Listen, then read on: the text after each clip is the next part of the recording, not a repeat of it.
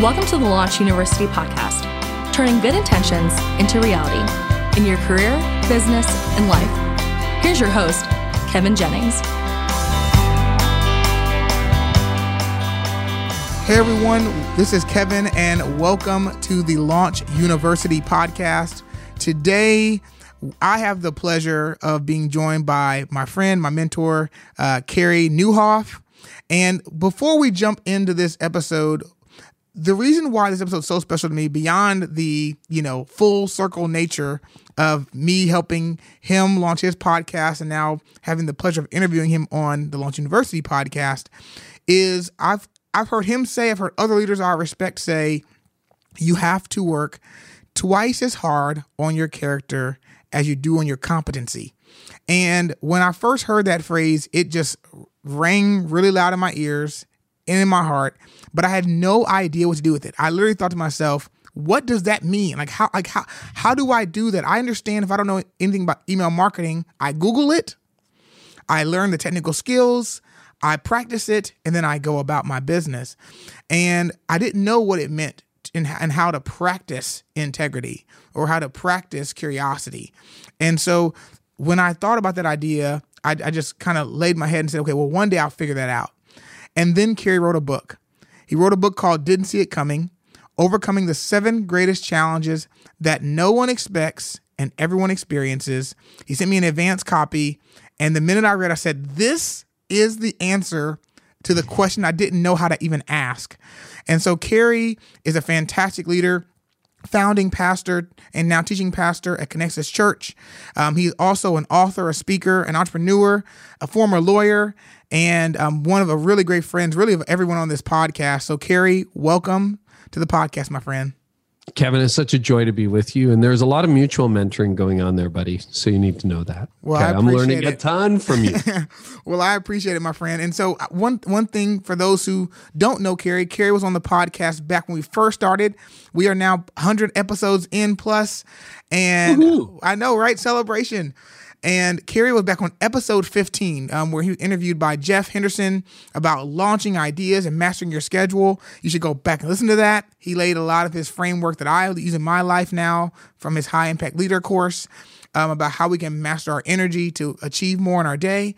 But for those who are just meeting you for the first time, Carey, would you at least mind introducing yourself, telling a bit about your story, and even sharing what you do now? Yeah, sure. Well, when I was a kid, I wanted to be a lawyer. And I went to law school, got into the law school of my dreams. It was amazing. But really discerned as a Christian, someone who's going to be a Christian and practice law, a call into ministry in the middle of law school. Finished law, but then went into seminary, really out of obedience, but being lost because I don't have a typical gift set for ministry. We did a spiritual gifts inventory last year at our church. So I've done many over the years. And I thought, well, I'll just do it to be a good sport. But what really shocked me were not my top spiritual gifts, but the bottom ones.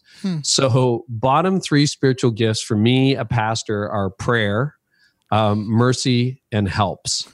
So wow. Those are what you would think a pastor would be great at. And I stink at them. So, I clearly, it's like, really? You want me to be...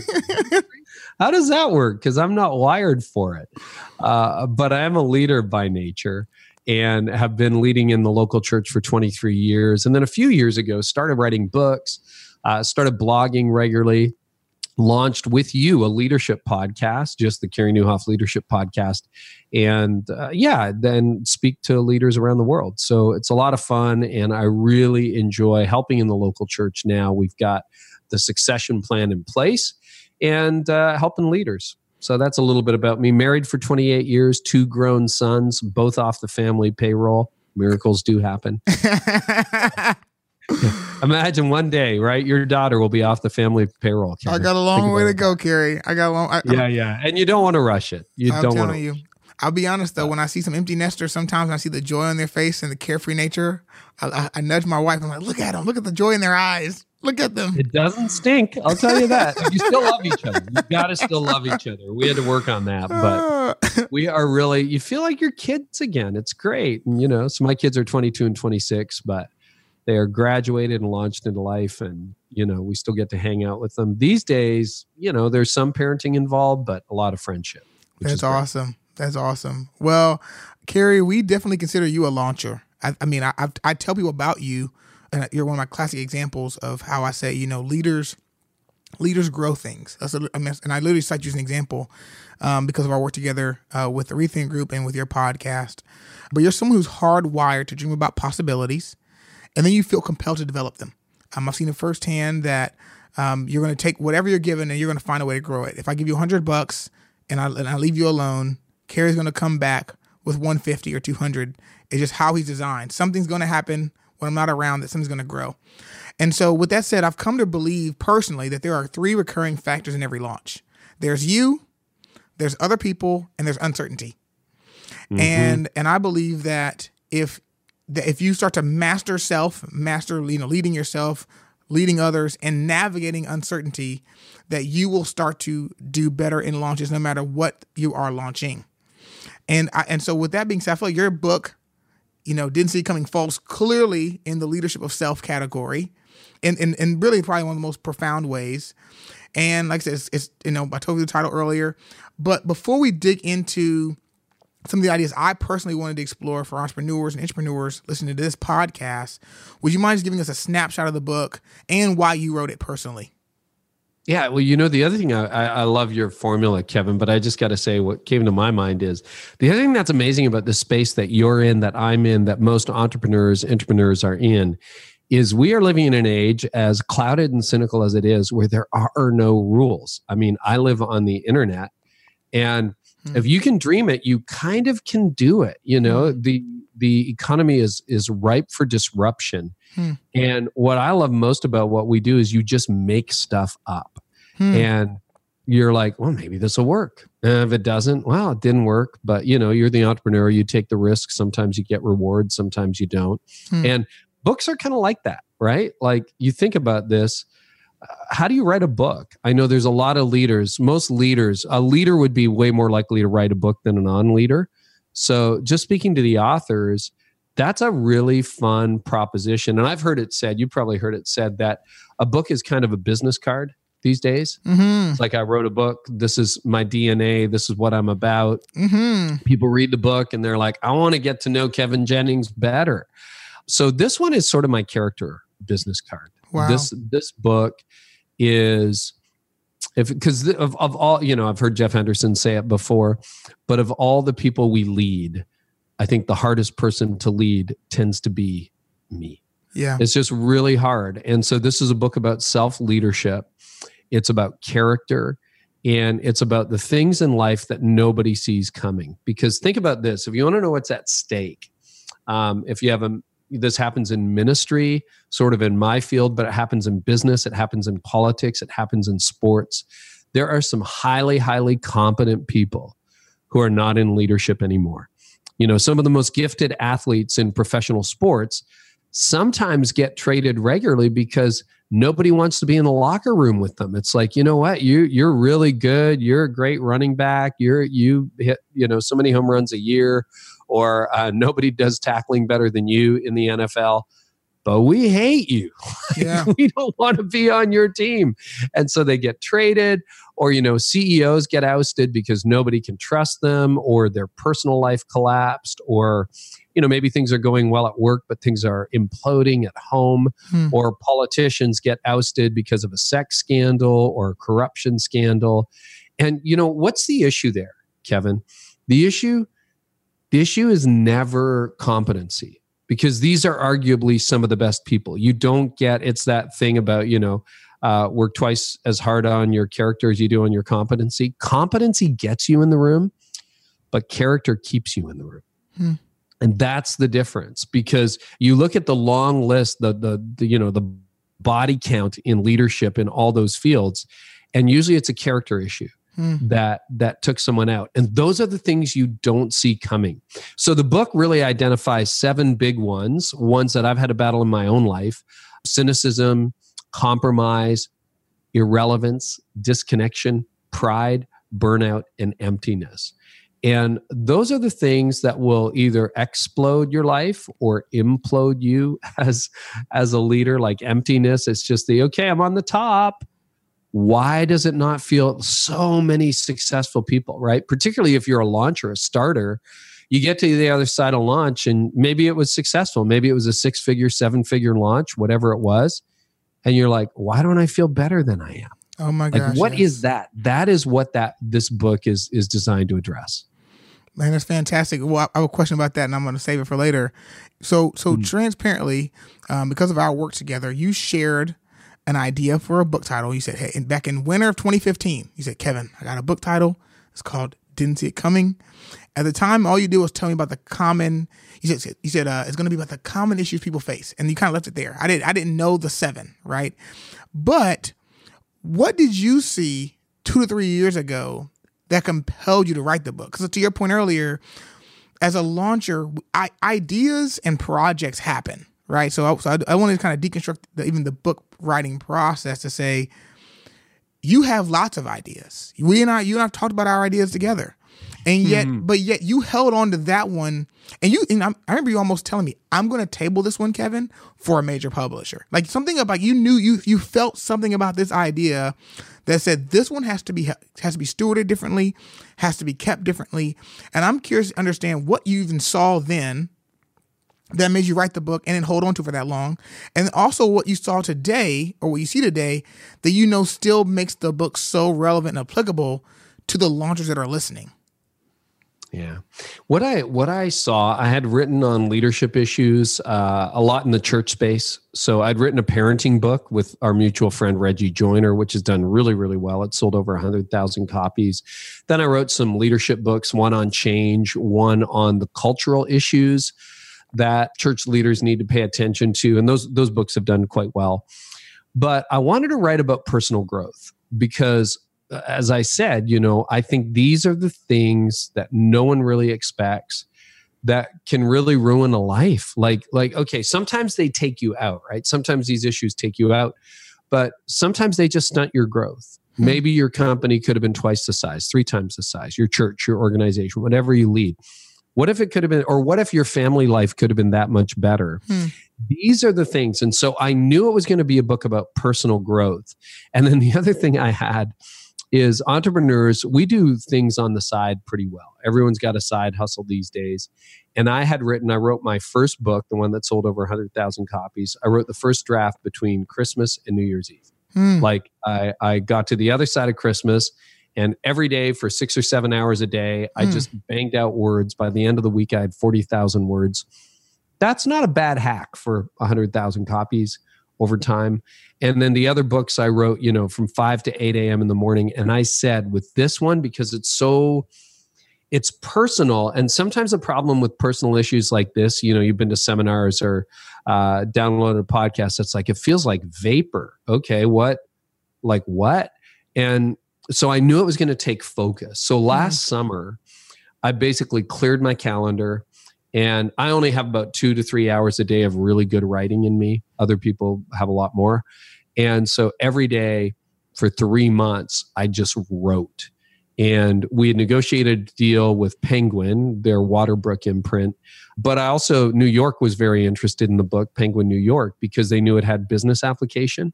And so I wrote the book, whether you're a Christian or not, it should work for you, to really nail those issues like cynicism. Like, what is cynicism? It feels like, vapor, but there's very practical steps to become uncynical. There's very practical steps toward addressing the emptiness or burnout in the book. And I knew that was going to take focus.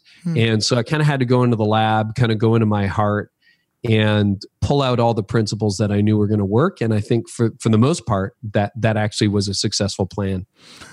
So one of the things that you just alluded to, right? You said, hey, the book's about cynicism, compromise, disconnection, irrelevance, pride, burnout, and emptiness. And because you're a speaker and a good one, when you communicate about those things, it feels very eloquent. I've read a significant portion of the book, and it's incredibly empathetic, which to me sends off an alarm in my head that says, he has experience here. He's using words, trigger words that let me know he knows what he's talking about, because these are words I say to myself. So would you mind just sharing how you came to identify these challenges in your own life or even in the lives of others, if you don't mind sharing? Yeah, for sure, Kevin.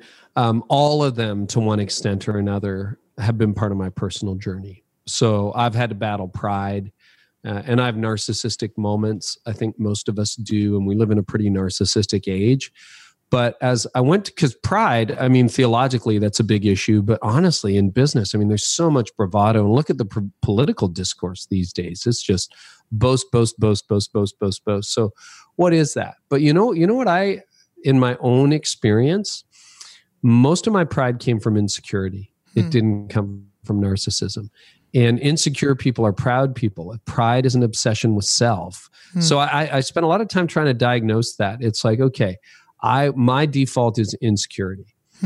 Even though God's given me some gifts and I'm good at some stuff, it's like, I don't feel like I measure up compared to you or to someone else or to this person, that person. And a lot of the people I knew, like personally, and I'm fortunate enough to have thousands of people, read or listen or whatever every day. So we get a lot of mail. Way more people are struggling with insecurity. So I wanted to connect those dots. So yes, every single one of these issues is something that I have battled through. And the reason they made the final edition of the book is I think for the most part, they're universal. And if you haven't experienced insecurity yet, at some point you will. If you haven't had the success that brings emptiness, probably at some point you will. If you haven't grown cynical, thank God, that's awesome. But cynicism is going to beat down your door. And then how do you recover optimism? How do you get to the other side and say, once a cynic, not always a cynic? So those are the things. And I think you can come at it, and people expect preachers to do this. And I'm a preacher, for the last 2 decades. It's like, you shouldn't. Well, that's not helpful. Yeah. That doesn't help anybody. So I wanted to come at it from the perspective of, we're just going through this together, and let's try to figure this out. And here's some things that have helped me. These are some things that have helped others, and I hope they can help you. So that's the posture of the book. One of the stories you reference in the book was a season of life when you were burnt out. Would you mind sharing some of that as well? No, totally.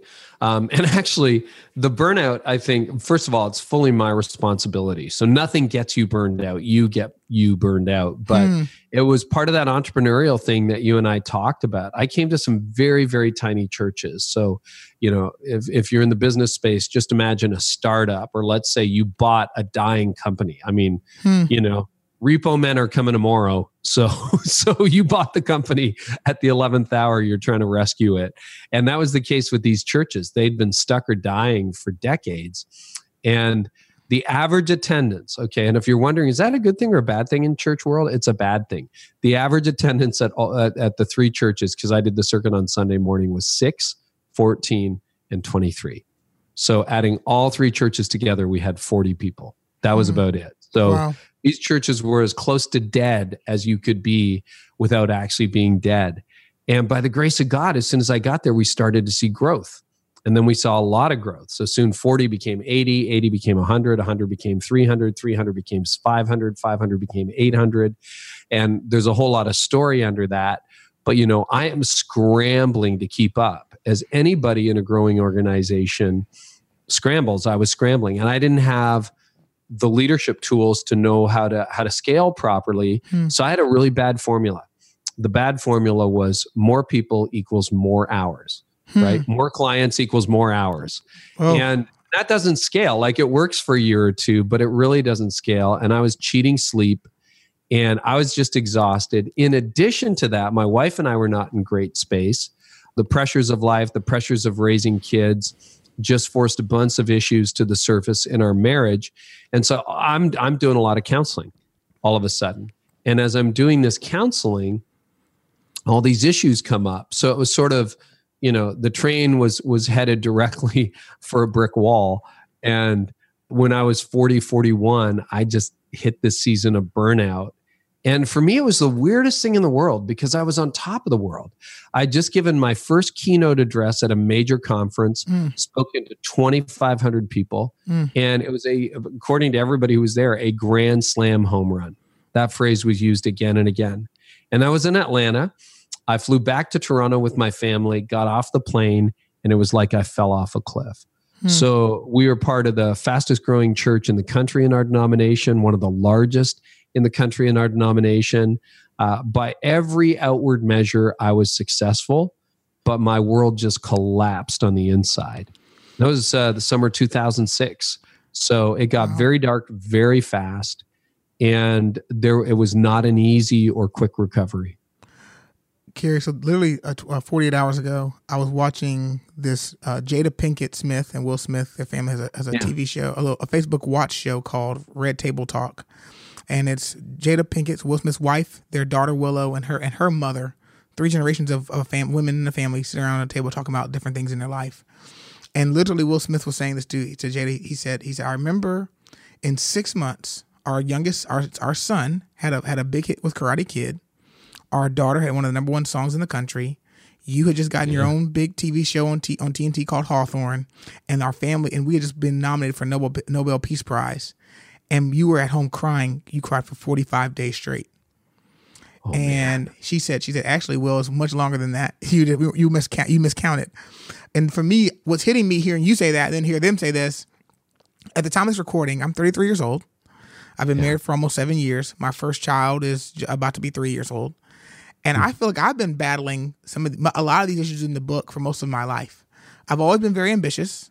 And when I was young, I viewed my dreams and my future accomplishments as a way out of what I felt like was a tough childhood. And yet the more I achieved and got what I wanted, the more I felt these challenges became prevalent in my life. And I feel like I've encountered so many unhappy, successful people, and I call them sore winners. That's good. I keep encountering sore winners, especially, once again, the space you and I are in, like you're dealing with influential authors, speakers, personalities, and you're like, how is this person such a sore winner? Like you're the most respected person in your field, and you're miserable. Like, how is it even possible? And so I'm perplexed, and so my question is like, what is it about launching and growing ideas, or dare I say even ambition, that almost like literally pulls this out of us? Like, I almost feel like you're like, I felt less cynical when I had less. Like how what is it about literally the pursuit of ideas that almost like just yanks all these issues right to the top? Yep. Cynicism is a great place to go, because my growing cynicism, I think, was directly tied to my burnout. And cynicism, I think at its heart, is a loss of hope. That's what happens to cynics, because I think, Kevin, would you say you have some idealist in you? Oh, absolutely. Like optimist. I'm totally an optimist and idealist. I think you have to be, to some extent, to be an entrepreneur. Because if you're the doom and gloom guy at 22 going, oh, everything's bad, you're not going to launch anything. You're going to sit in your basement and play video games till you die. That's what's going to happen to you, right? Yeah. If you're cynical when you're young. So I think most of us are pretty optimistic people by nature, but we don't stay that way. And I did a year in law in downtown Toronto. So it was the Canadian equivalent of Wall Street. I'm on Wall Street, and I'm watching these lawyers, and they're all cynical. Kevin, I remember a day where one of the lawyers came into the firm. He was in his 30s. He waved a lottery ticket in my face. So I'm low man on the totem pole, student guy. He waves a lottery ticket in my face, and he goes, if I win this thing, you will never see my face again. And he owned the firm. So that's really awesome. You imagine going to your employees tomorrow. It's like, guys, if I win this thing, somebody else is chairing the meeting next week. Like, I'm gone, right? And I'm like, whoa, how cynical do you have to be that way? And he had everything. So I knew that in the 90s, this is the mid 90s, those guys were making bank. Yeah. They're doing the equivalent today of close to 7 figures a year. All right. Goodness. So he's making a ridiculous amount of money. They got the horse farm north of the city. He's driving a BMW. He's got, you name it. He can snap his fingers. He's got it. And he's buying a lottery ticket. Are you kidding me? Like, isn't that bizarre? Oh my gosh. So many people can relate to that. Yeah. And what is that? So here's how cynicism shows up. That ties a few of the themes to the book. Number one, the emptiness of success, right? So I come at things from a Christian perspective. Solomon in the book of Ecclesiastes writes this. He's the richest guy in the world. He is so wealthy. He makes Jeff Bezos look poor, okay? That's how wealthy Solomon is. He is so rich. He has so much money that silver gets devalued in his lifetime. Because of his personal treasury. Like Bezos is not devaluing the US dollar because of how much cash he has. Neither is Apple. Right. He was that rich. And you know what his conclusion was? Meaningless. All this is meaningless. So you think, I'm going to have my own company one day. I'm going to launch the whole thing. It's going to be big. One day we're going to go public, or we're going to get some VC funding, or, we're going to go big or go home. And then you get there and you're like, huh? And cynicism roots itself in knowledge.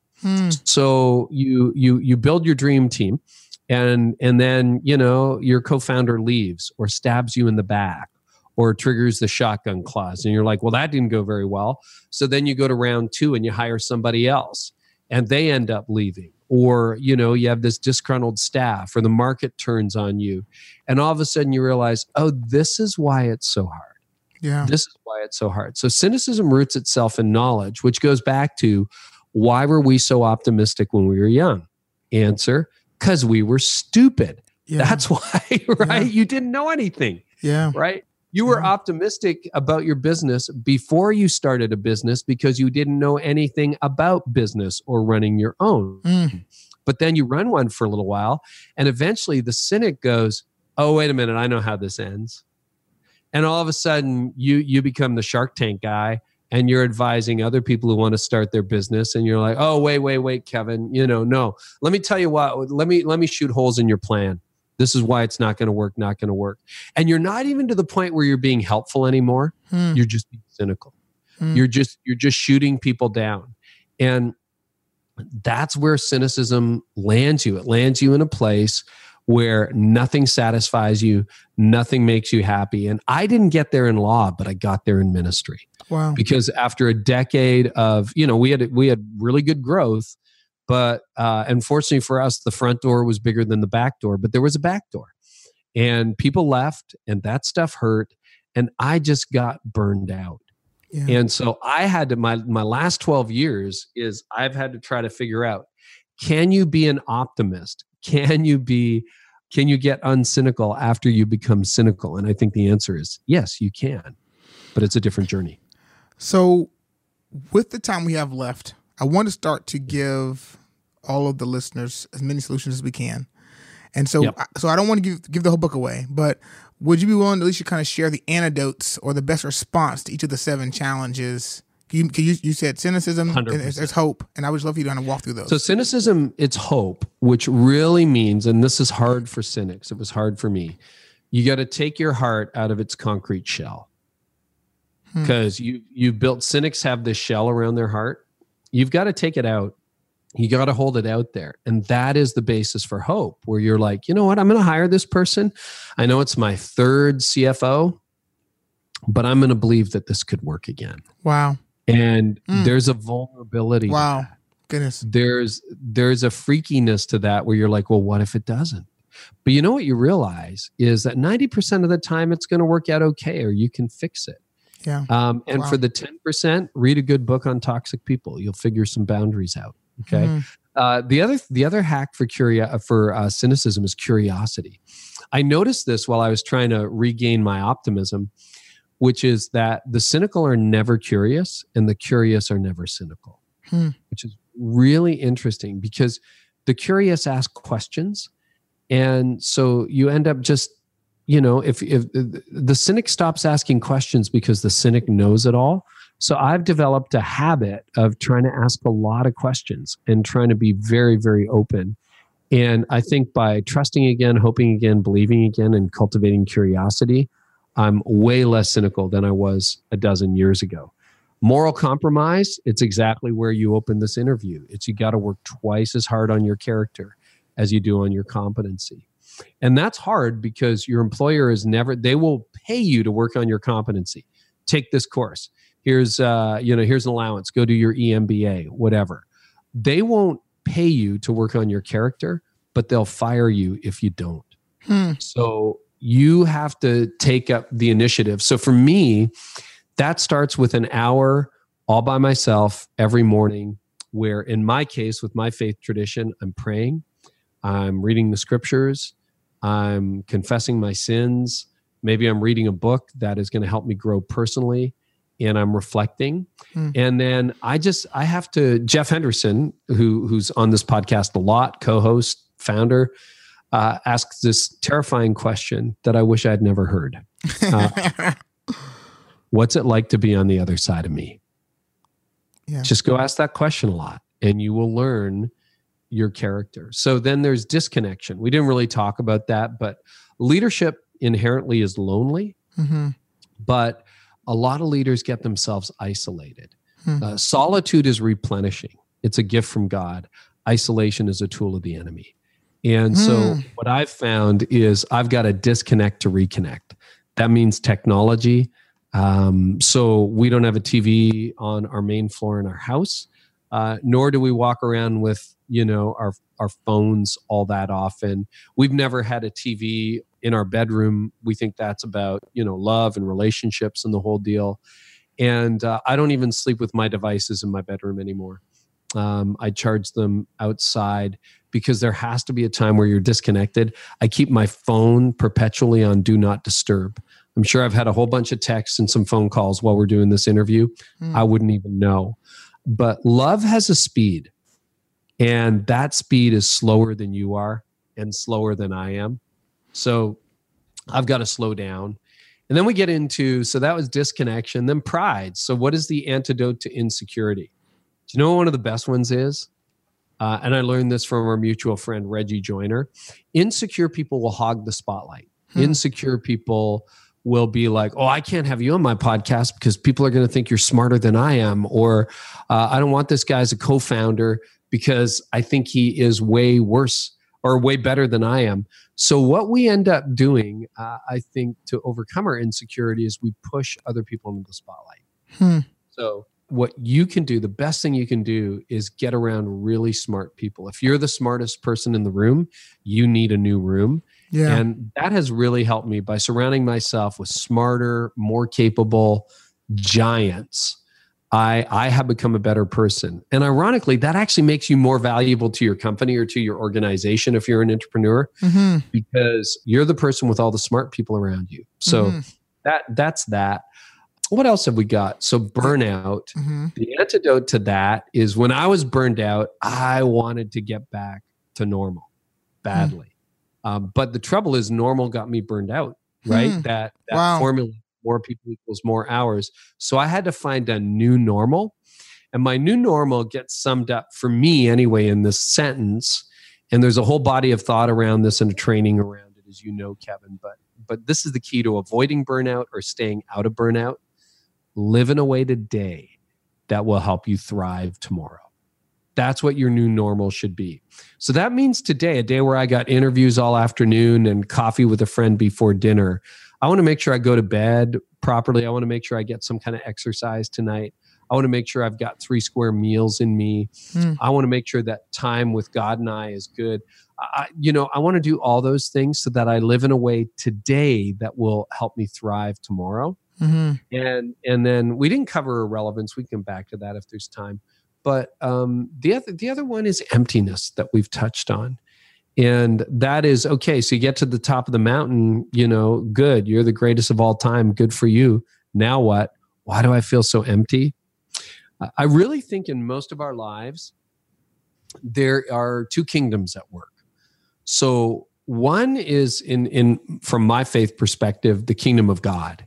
It is what this life is really about. And if you're not a Christian, you're listening to this, what I always say is maybe you don't believe in the kingdom of God, but just think of a mission that is bigger than you. And the other kingdom is the kingdom of me, the kingdom of Carey. And when the kingdom of Carey is winning the day, I'm pretty miserable. It's never enough. My answer to, well, when will I be happy? If my answer is more, the problem with more is it has no end. Right. Well, how many more dollars? How much more success? How many more downloads? How many more investors? How many more sales? How many more that? That's the problem, and that's a very self-centered attitude. When I die to myself, and I'm like, you know what? My life is going to be about a cause that is bigger than me.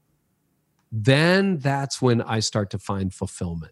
So those are some of the problems and the antidotes, and we go into a lot more detail. Man, that was very generous of you to share that much, because I understand you have a book to sell as well, but that was really helpful. So I want to make just obviously you gave way more than I ever thought you'd give, what is a starting point? So there's someone who's listening right now, and they might say, I don't know what's wrong in my life. I feel like something's off or out of whack.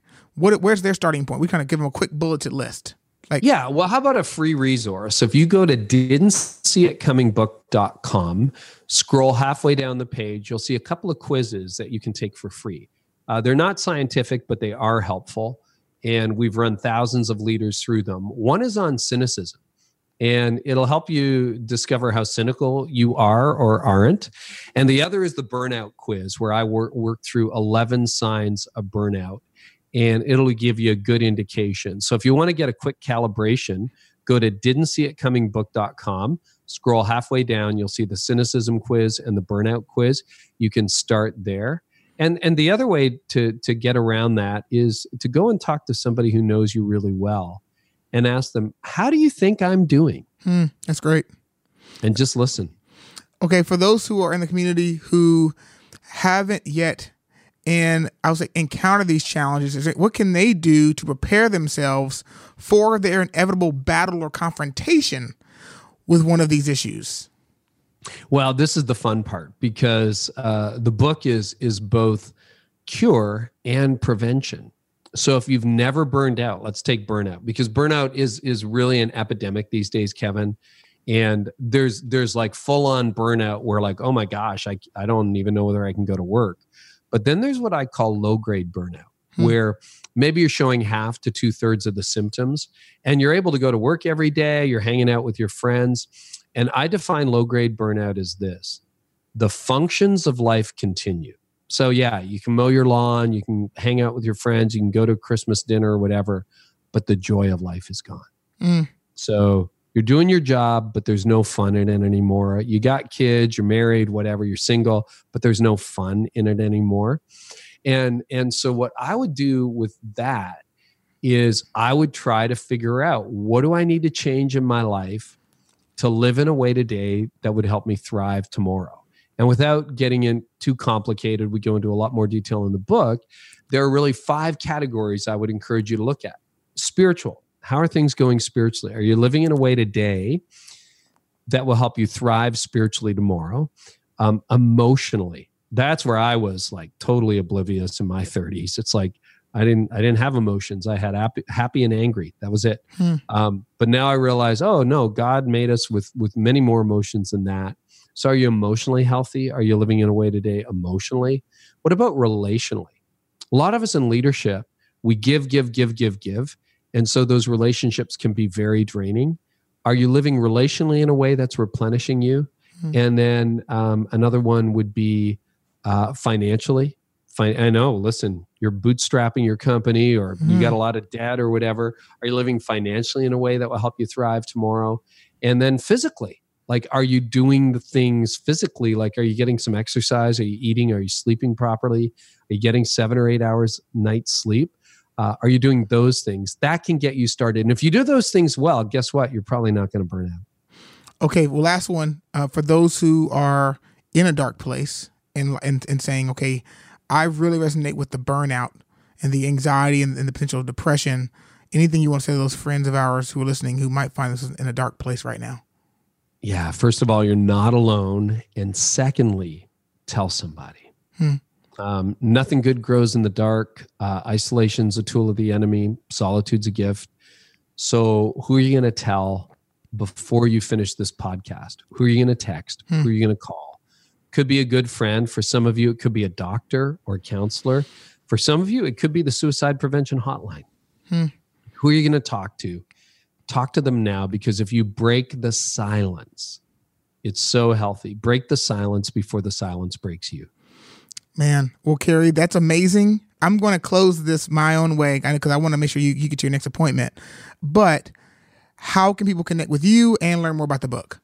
Sure. They can go to didn'tseeitcomingbook.com or leadlikeneverbefore.com. They'll take you to basically the same place. That's awesome. Carey, I personally value you immensely. I think sometimes I still discovering all the ways that you've impacted my life. And I want to personally thank you for your friendship, but also thank you for your time today as well. Hey, Kevin, thank you. I have learned so much from you. I'm a fan for life. And I know I love this new chapter of your life where you're encouraging so many people to pursue their dreams. So thank you for doing that in my life. I really appreciate you, Kevin. Absolutely, my friend. Talk to you soon. You betcha. Well, launchers, I hope you got something out of that podcast. I know that was some pretty heavy stuff, maybe heavier than we usually cover here. But the reality of your launch is that you bring you to every launch. And we as this team at Launch University, we care about accelerating your personal and your professional development because we know what hangs in the balance. We understand that at some point, the stress of a deadline is going to hit you, and how you manage that stress, how you navigate that decision that you're not quite sure what to do, how you navigate the pressures at home while you have pressures at work, that is what makes or breaks the launch, because you are the leader and you're the visionary and you're the person who's making that thing happen at work or in your own venture. Because at the end of the day, we want you to make a difference, and that happens by you being in a healthy place. I personally believe that this book is for every dreamer, every launcher, and every leader. When I had a chance to work with Tony Robbins, I remember him saying, I'm going to paraphrase, but he said, it's the gap between our expectations and reality that breeds disappointment. That really aligns with what Carey just shared about cynicism. And I think as launchers, we often see the world and see people and see problems through the lens of possibilities. However, that road, the road of making possibilities a reality, is hard. And so once again, I just keep leaning into that quote about working twice as hard on your character as you do on your competence. And I believe this book, my friends, really is a guide on your journey of character development. And so I really hope you'll get a copy. I've bought over 10 copies for friends and those who I know are in the active part of a launch, because for many of us, we didn't have that tool. We just saw our leader we worked with that was doing things in a way you didn't respect or appreciate or admire. You might have not had the best examples at home, but you're still responsible for you. And that vision you have to change the world through your product or your service, that can still be a reality. But it starts with you developing you. And we at Launch University believe that it is possible. With that, I want to thank you for listening to another episode of the Launch University podcast. If you've enjoyed this episode, please subscribe. That is the way you get every episode delivered to you each and every week. We believe that great launchers commune with great minds. They make that process easy for themselves. And that happens by you allowing yourself to grow on the go. Next, we'd like to get a rating or review from you. We'd like to know what you thought about this episode and other episodes that we've published thus far. We need your feedback to help this grow and grow it the right way. And so please go on iTunes, leave us a rating or review. It goes a long way also to helping people discover this podcast. Also, we want you to check out our show notes. I mean, Carey had a ton of information in that and a lot of big ideas. I know that was probably a lot to take in while you're on a commute or in a carpool line or working out or doing yard work or wherever you are. And so we've done that hard work for you by creating show notes and summaries of these episodes. So if you go to Launch University, that's YOU with university.com/podcast, you will get access to the summary of this show. Okay, and one bonus, I guess, and that is the fact that we're answering your questions. There might be something you're struggling with that uniquely needs to be answered, and we want to help you do that. So if you'll go to Launch University, YOUuniversity.com/question, we have multiple ways that you can leave a question for us. And then when we get enough together, we're going to be doing a community-wide Q&A episode. And we'd love to have your question be a part of that so we can give you some help, and you can help others by being brave, right? By being brave. And so we want to help you and support you, but you're also going to benefit others from your bravery of submitting your question. So on behalf of the entire team at Launch University, thanks again. And we look forward to having you join us next time here on the podcast. Take care. Thanks for listening to the Launch University podcast. We hope it's helped you move from go-getter to difference maker. Be sure to subscribe on iTunes and leave a review. For more helpful resources, visit launchuniversity.com.